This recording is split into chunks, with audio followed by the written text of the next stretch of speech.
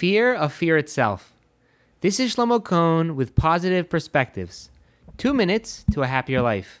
If you have any questions or comments, please feel free to email me at rabbishlomocohn@gmail.com. I'd love to hear from you. In 1933, in his inaugural address, President Franklin Delano Roosevelt is quoted as saying the following: that the only thing we have to fear is fear itself. That the only thing holding us back from overcoming fear is the emotion of fear itself.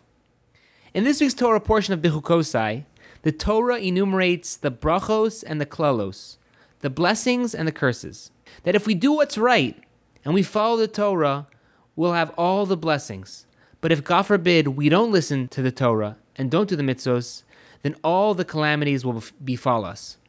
The Chofetz Chaim writes that in some congregations, people were afraid to read the curses.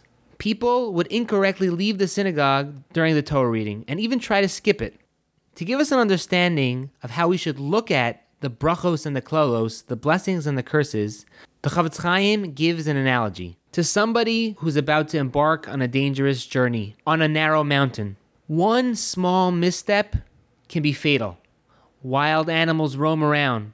The journey is treacherous. In order to calm his nerves, the traveler comes up with an ingenious idea. He decides that the best course of action for him to not be nervous on this journey is to blindfold himself, that he won't see anything. We all realize that the person who puts himself in this situation is in a much more dangerous spot than he was originally. When we know the consequences of our actions or non-actions, we're motivated to do good, to be better, to watch ourselves, and to be better people. On a similar vein, this attitude of awareness can help us overcome our fears and challenges. When we're aware of our fears, we're able to picture ourselves overcoming them, which can help us conquer them one by one.